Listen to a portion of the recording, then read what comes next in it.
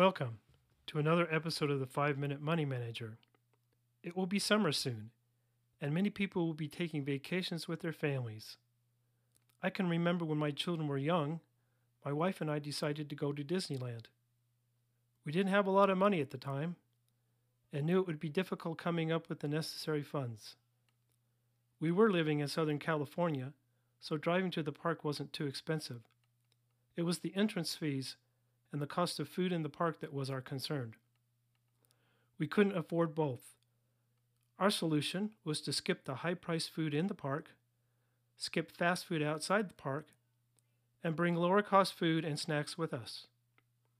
The day of our trip to Disneyland, we packed a loaf of bread, peanut butter, jelly, and a few snacks.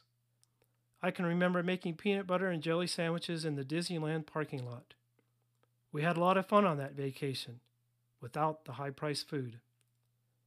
After Disneyland, we used the same strategy on many more family vacations.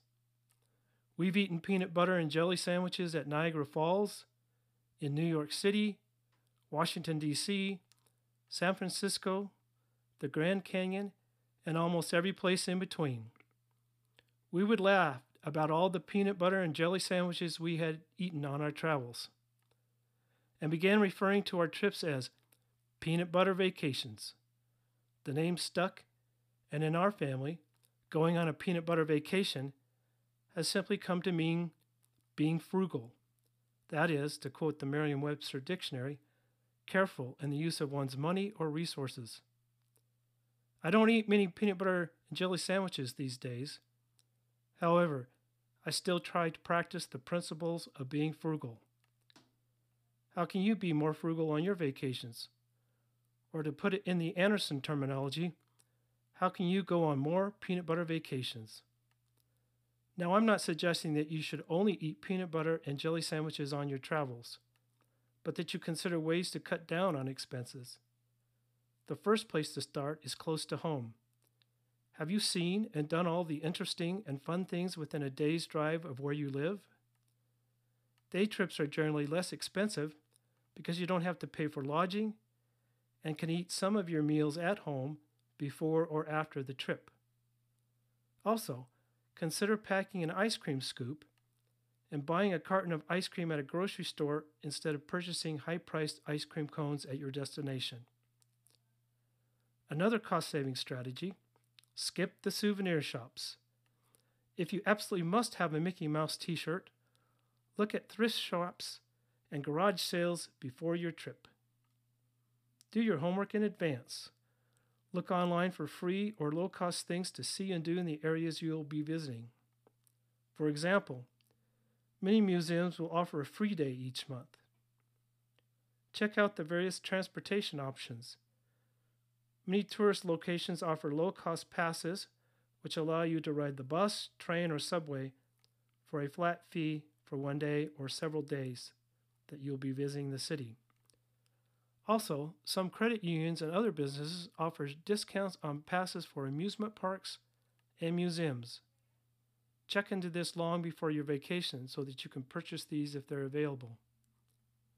You can save a lot of money by cutting back on your lodging expenses.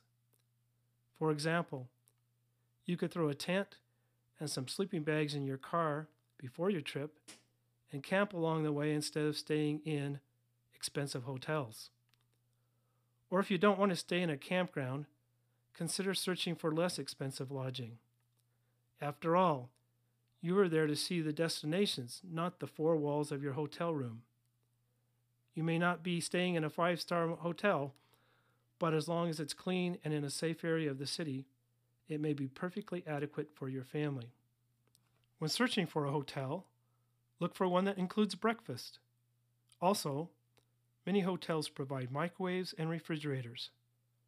Rather than eating out for each meal, bring some of your food from home or purchase it at grocery stores along the way.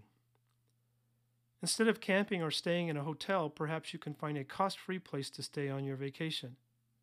Do you have any relatives or old friends who live in or near the places you'd like to visit? They may be happy to have your family stay with them for the few days you'll be in town. As a bonus, they may enjoy being your tour guide while you're in the area. If you stay with family or friends, don't wear out your welcome, and be sure to reciprocate their hospitality by inviting them to come visit you. Thanks for listening, and have a fun peanut butter vacation.